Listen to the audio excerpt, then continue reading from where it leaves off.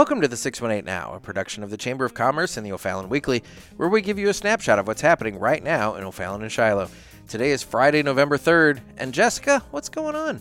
Nick, as we approach Veterans Day, we want to honor and reflect upon the sacrifices and contributions of our U.S. military. And it's not just those who have served in wars. Every veteran, whether in active combat or during peacetime, has made a commitment to uphold the ideals of our nation. That's right. And something others may not realize is that some of our veterans are immigrants who have chosen to defend their adopted homeland. So fun fact. Fun fact. You do not have to be an American citizen to serve in the United States military. Really? One way to honor our veterans is to tell their stories, and today we want to share one of those journeys with you. We recently spent some time with Airman First Class Salat Ali. He is a Somalian, born and raised in a Kenyan refugee camp, who is now an American citizen serving in the United States Air Force. He's stationed out at Scott Air Force Base.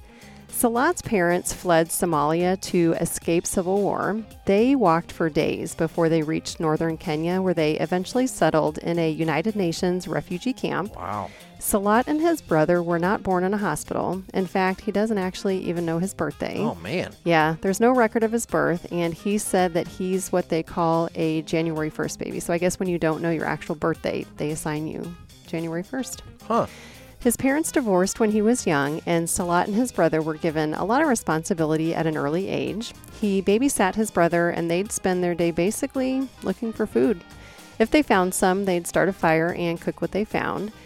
And as a refugee, there are rare opportunities to be permanently resettled in other countries. So within this camp where they were, there was a board, and when someone was chosen to be interviewed by the UN to be resettled in another country, the UN would put your name on that board. And when Salat was 8 years old, his dad's name appeared on the board, but here's the problem. Yeah? His dad, he can't read. Oh, man. So initially, they didn't even realize that they had been selected for the opportunity to begin a life somewhere else. But thankfully, someone they knew saw his dad's name and told them about it. Well, that's nice of him. It was. And when I asked Airman Ali what he dreamed about when he was a kid growing up in Kenya, he said, I didn't dream. He said, when you live in a refugee camp, he had a single shirt on his back and no shoes. He said he did not think about the next year or 5 years. His goal was basically to survive the day. And it wasn't until that first interview with the UN that he found himself finally dreaming about the future. And he promised himself that if he got through this and came to the U.S., that he would do everything he could to make sure that he became, his words, a decent human being that contributes positively wherever I'm placed. And 3 years later, Nick, they boarded a bus at a refugee camp at 3 a.m. They traveled to Nairobi, then to the Netherlands, eventually landing at JFK Airport in New York. Wow. And when he was talking about the journey out of Kenya, he said at one point they had been in the airport in Nairobi. They were sitting in a room with lots of people. And then the room started to shake and it got really loud. And it was at that moment, Nick, that he realized they were on the actual airplane. Oh, wow. He didn't realize that the jetway had taken them onto the plane. He thought it was just another hallway leading to just another room at the airport. What struck me about his trip was that when they left Kenya that morning, he, his dad, and his brother, they had a single suitcase. But they also left the camp surrounded by others who had had similar life experiences, many of which who spoke Somali. But by the time they landed in New York days later, they were the only Somalians on the plane, and here they were in a new country where they didn't speak the language and they couldn't read. A refugee agency sent an ambassador to pick them up at the airport. They were taken to an apartment in a low-income neighborhood in Syracuse and dropped off. Wow. That's how they got here. Now, fast forward several years. Salat is a college graduate. He is active duty military, and he's currently earning his master's degree. Isn't that amazing? That's fantastic. And here's the thing. Coming from a background where he spent part of his life in a community that distrusts the government and especially the military, Salat had not heard great things about military service. So when I asked him, okay, based on that, why did you join the Air Force? He said he wanted an education and he didn't want to incur the debt. So he met with a recruiter. He said he asked a lot of questions for months and months. He researched. I bet. And he said after each meeting with the recruiter, he'd go back home, he'd watch YouTube videos, he got onto Reddit, which is like an internet chat board, and he just was asking everybody he talked to if what he was being told about the military was true. And here we sat 2 years later, and with a smile on his face, he told me at some point it was time for me to take the leap, and I'm so glad that I did. That's what he said. Wow. He said everything he thought about the military was dismissed, and he has a completely different perspective now. He spoke really highly about the professionalism of those he serves with, and then, of course, the opportunities that have been afforded to him through his military service. And his goal is to attend law school and become an immigration attorney.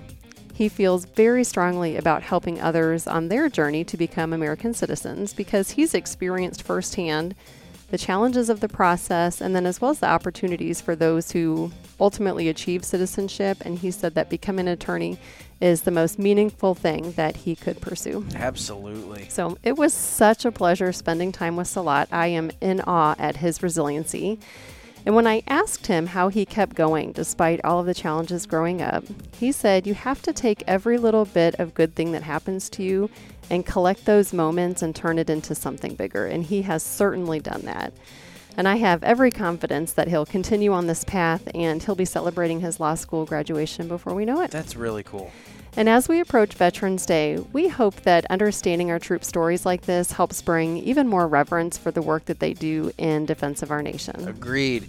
And another way to honor our military is to consider attending the upcoming Veterans Day observance ceremony on Saturday, November 11th at 11 a.m.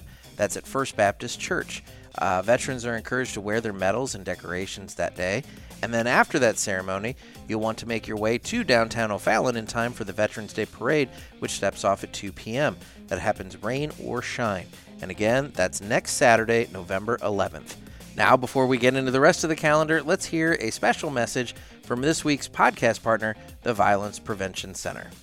Domestic violence isn't solely physical. It can manifest in ways that leave no visible scars. So ask yourself, does my partner intimidate me without even touching me? Can a mere glance from my partner fill me with fear? Do I constantly feel unsafe in my own home? And does it seem like nothing I do satisfies my partner? If you answered yes to any of these, reach out to the Violence Prevention Center at 618-235-0892.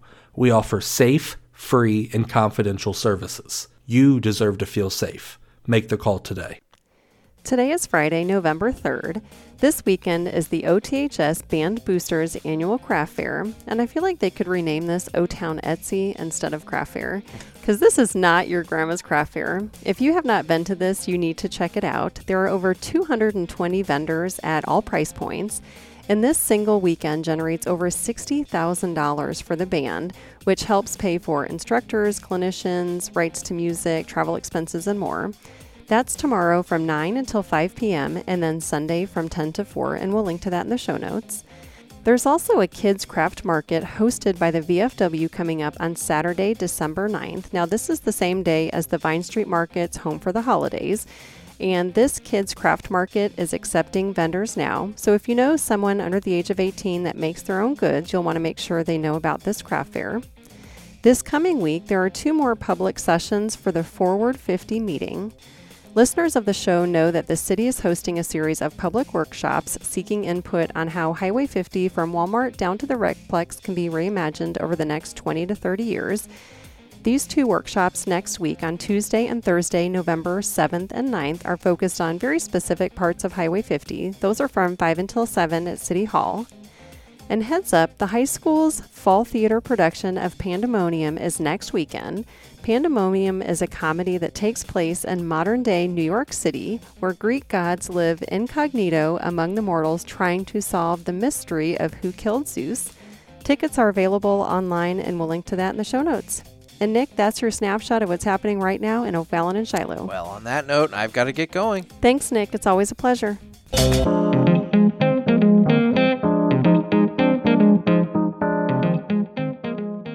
This podcast is a production of the O'Fallon Shiloh Chamber of Commerce. We're a nonprofit with over 600 members, and together we welcome, unite, and promote business. Remember, you can't buy happiness, but you can buy local, and that's sort of the same thing.